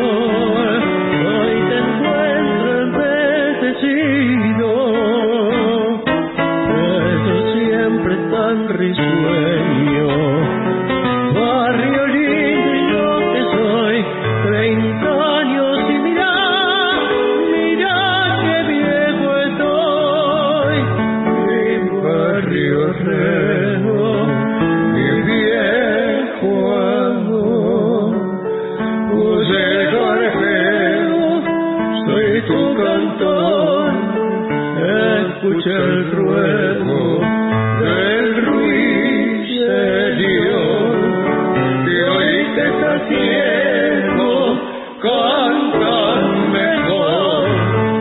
Que fortuna y hacer un crisol, plaza de luna, oro de sol, calor de nido, vengo a buscar, estoy rendido de tanto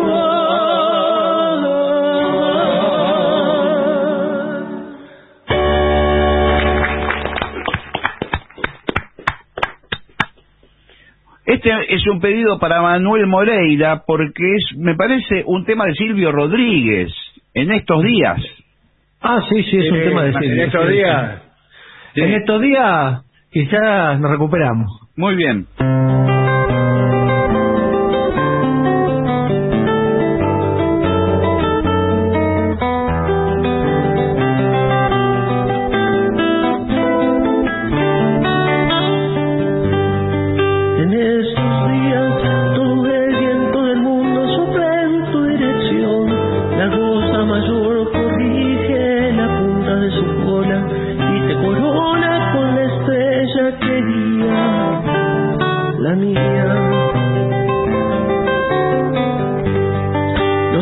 Se han torcido con no poco dolor hacia tus costas. La lluvia dibuja en tu cabeza la sed de millones de árboles. Las flores te maldicen muriendo celosas. En esos días no sale el sol, sino tu rostro, y en el silencio sordo del tiempo gritan tus ojos. Ay de estos días terribles, ay de lo indescriptible, ay de cuántos se marchen, ay de cuántos se queden, ay de todas las cosas que hinchan este segundo, ay de estos días terribles, asesinos del mundo.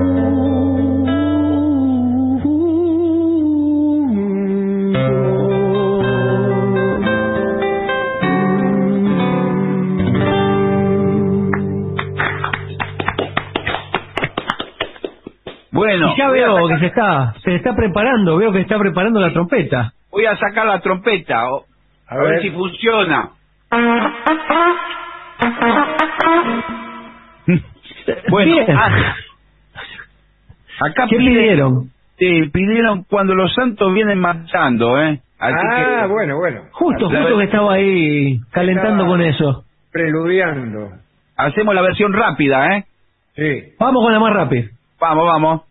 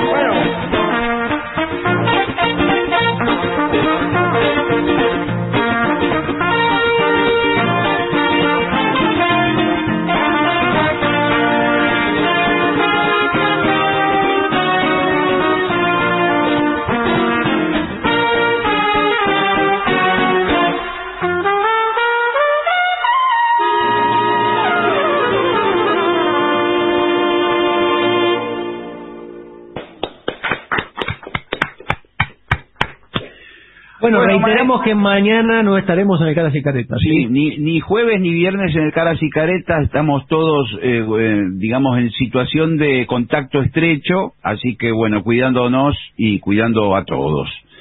Le piden, vaya con Dios. Ay, ¿y puede ser que nos vayamos con esa? Sí, nos vamos con esa porque estoy viendo acá la hora. Vaya con Dios. Bueno. Muy bien. Nos vamos con esa.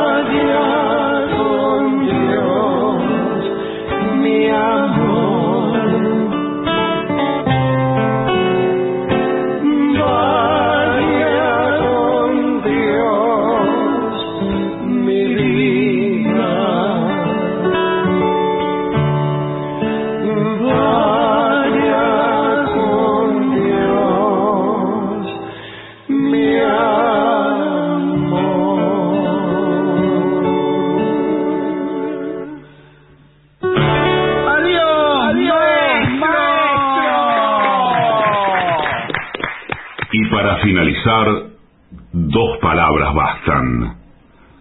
Gracias.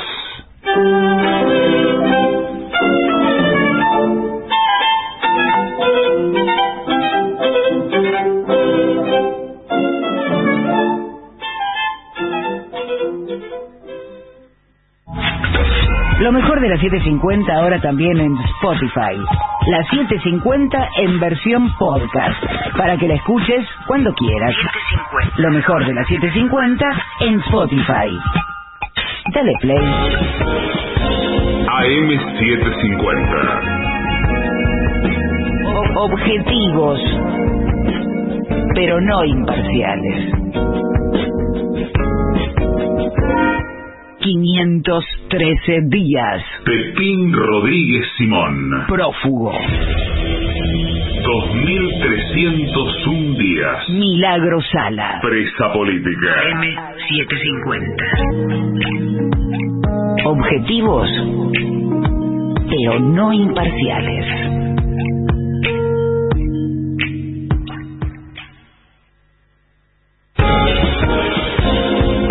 AM750. Objetivos, pero no imparciales.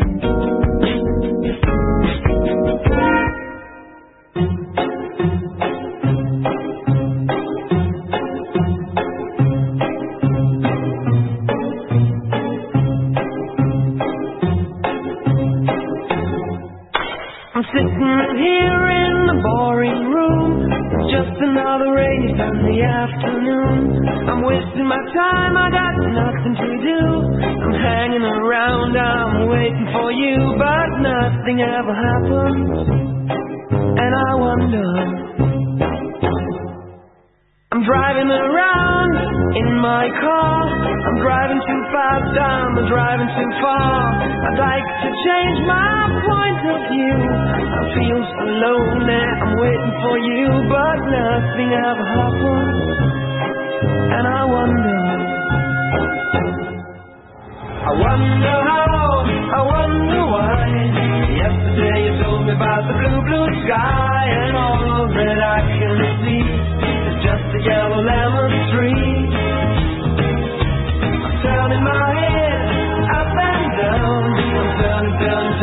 I'm turning around, and all that I can see is just another lemon tree. Sing, stop, da da da da, dee da da, da da da da, dee da da, da dee dee da. I'm sitting here on the porch. I'd like to go out, taking a shower, but there's a heavy cloud inside my head. I feel so tired, put myself into bed. Well, nothing ever happens, and I wonder. Isolation is not good for me. Isolation, I don't want to sit on the lemon tree, stepping around in the desert of joy. Maybe anyhow I'll get another toy, and everything will happen. And you wonder, I wonder how, I wonder why. Yesterday you told me about the blue, blue sky, and all that I can see is just another lemon tree.